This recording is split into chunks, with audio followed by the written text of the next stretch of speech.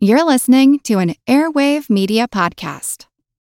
Hello, it is Ryan, and I was on a flight the other day playing one of my favorite social spin slot games on ChumbaCasino.com. I looked over at the person sitting next to me, and you know what they were doing? They were also playing Chumba Casino. Coincidence? I think not. Everybody's loving having fun with it. Chumba Casino is home to hundreds of casino-style games that you can play for free anytime, anywhere, even at 30,000 feet. So sign up now at ChumbaCasino.com to claim your free welcome bonus. That's ChumbaCasino.com and live the Chumba life. No purchase necessary. VGW. Void where prohibited by law. See terms and conditions. 18+.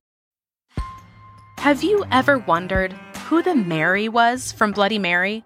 If the Loch Ness Monster was real, or if Ouija boards actually worked?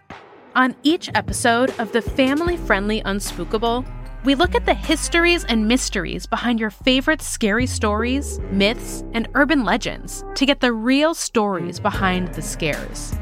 Want to solve your next mystery? Find and follow Unspookable now, wherever you get your podcasts. One of Leonardo da Vinci's most famous works is not housed in a museum. It's in the convent of Santa Maria in Milan, Italy. It seems totally fitting that a depiction of the Last Supper was painted on the wall in the convent's dining hall. Visitors today are often surprised by how enormous the work is. The people are life-sized on this massive 15 by 29-foot painting. Another surprising fact is that while people flock to see Leonardo's work on the wall of the convent, very little, if any, of what we see there today was actually painted by Leonardo da Vinci. I feel like who art Ed? We'll try to spice it. Who art Ed? Mr. Wood art Ed me. Good. Either way, it's ambiguous. It works on so many levels. I know. That's off to a great start. Welcome to Who Arted, where we explore visual arts in an audio medium. I'm your host, Kyle Wood, and for this week's Fun Fact Friday mini episode, we're going to be focusing on Leonardo da Vinci's Last Supper. Da Vinci's Last Supper painting is well known throughout the world and referenced in numerous works of popular culture, including the famous novel-turned-movie, The Da Vinci Code. As with anything famous, there seems to be a number of incredible theories popping up directly proportionate to its fame. While there may not be a global conspiracy, there is some symbolism in the work, but we can get into that later. First, let's talk about how it was made. Leonardo da Vinci painted The Last Supper from 1495 to 1498. While many people think it's a fresco, Leonardo didn't work that fast. Frescoes are painted in wet plaster, and they must be completed before the plaster sets. Leonardo da Vinci was well known for taking a long time to complete his works. This one took 3 years, and that was relatively quick for him. Some would say he may have had ADHD, and while we cannot diagnose him 500 years later, we do know that he tended to procrastinate. He moved from project to project as different ideas captured his attention, and he struggled to finish his work. His slow process meant that Leonardo could not really work in that wet plaster, which would permanently seal the pigment into the wall. Instead, the scientifically minded artist decided to experiment. He used tempera and oil paint layered on the surface, and sadly, this experiment was a bit of a failure. While it no doubt looked brilliant when it was created, Leonardo's painting began to flake off the wall within a few years. For centuries, there were heavy-handed restorations, damage due to flooding, mold, even a bomb hitting the building during World War II.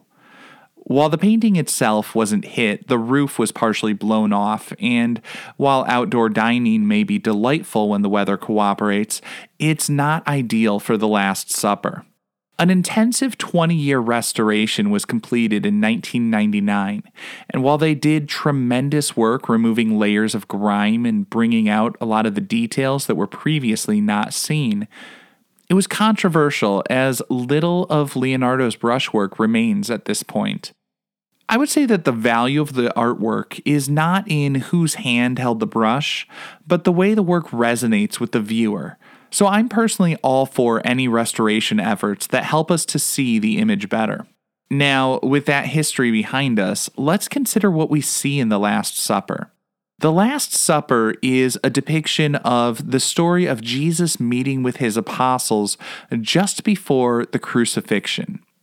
or I guess just before he was captured by the Romans, put on trial, and then crucified.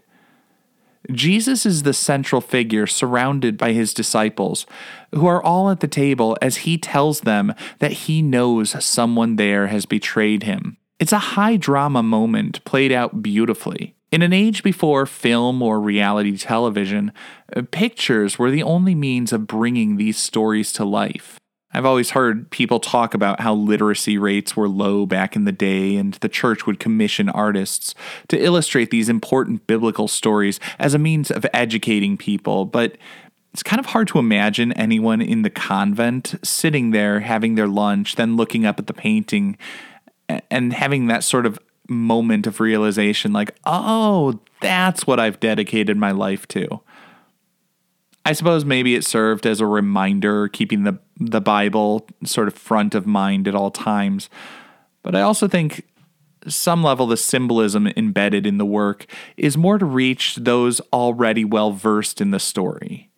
The thoughtful depiction of each figure signals that Leonardo was a clever man, and it makes the audience feel clever for understanding the references. So now let's get into some of those references. First of all, Jesus, as I said, was the central figure in this, which obviously would make sense. The New Testament really is all about the life of Jesus and his teachings, and so it would make sense for him to be literally central in this picture.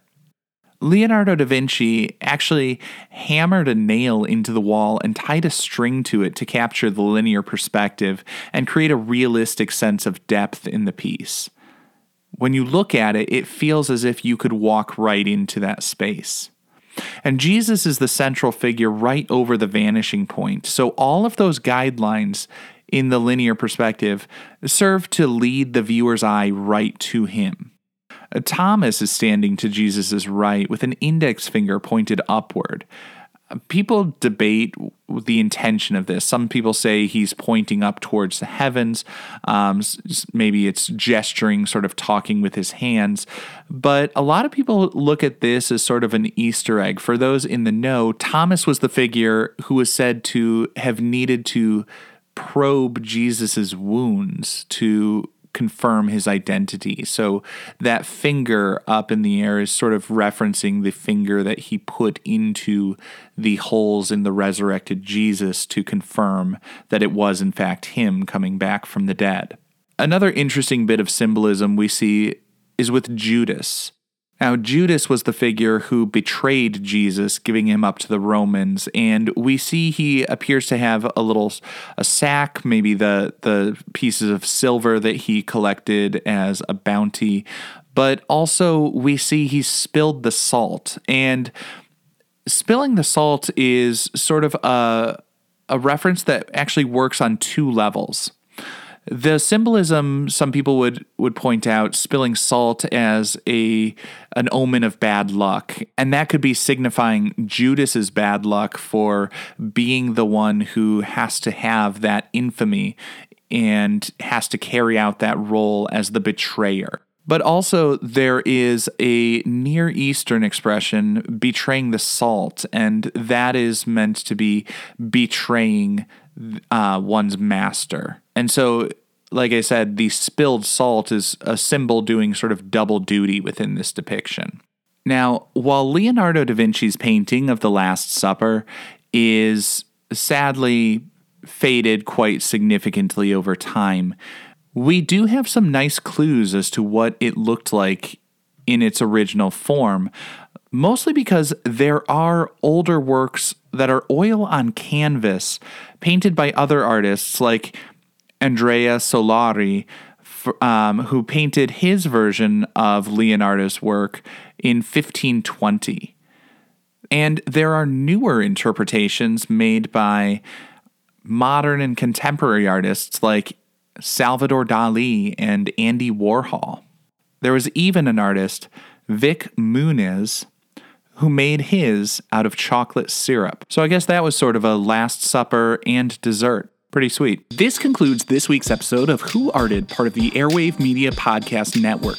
If you found this tolerable, please leave a rating or review on your favorite podcast app. You can find images of the work being discussed this week and every week on social media at Who Arted Podcast on Twitter, Instagram, and TikTok, and of course on the website whoartedpodcast.com.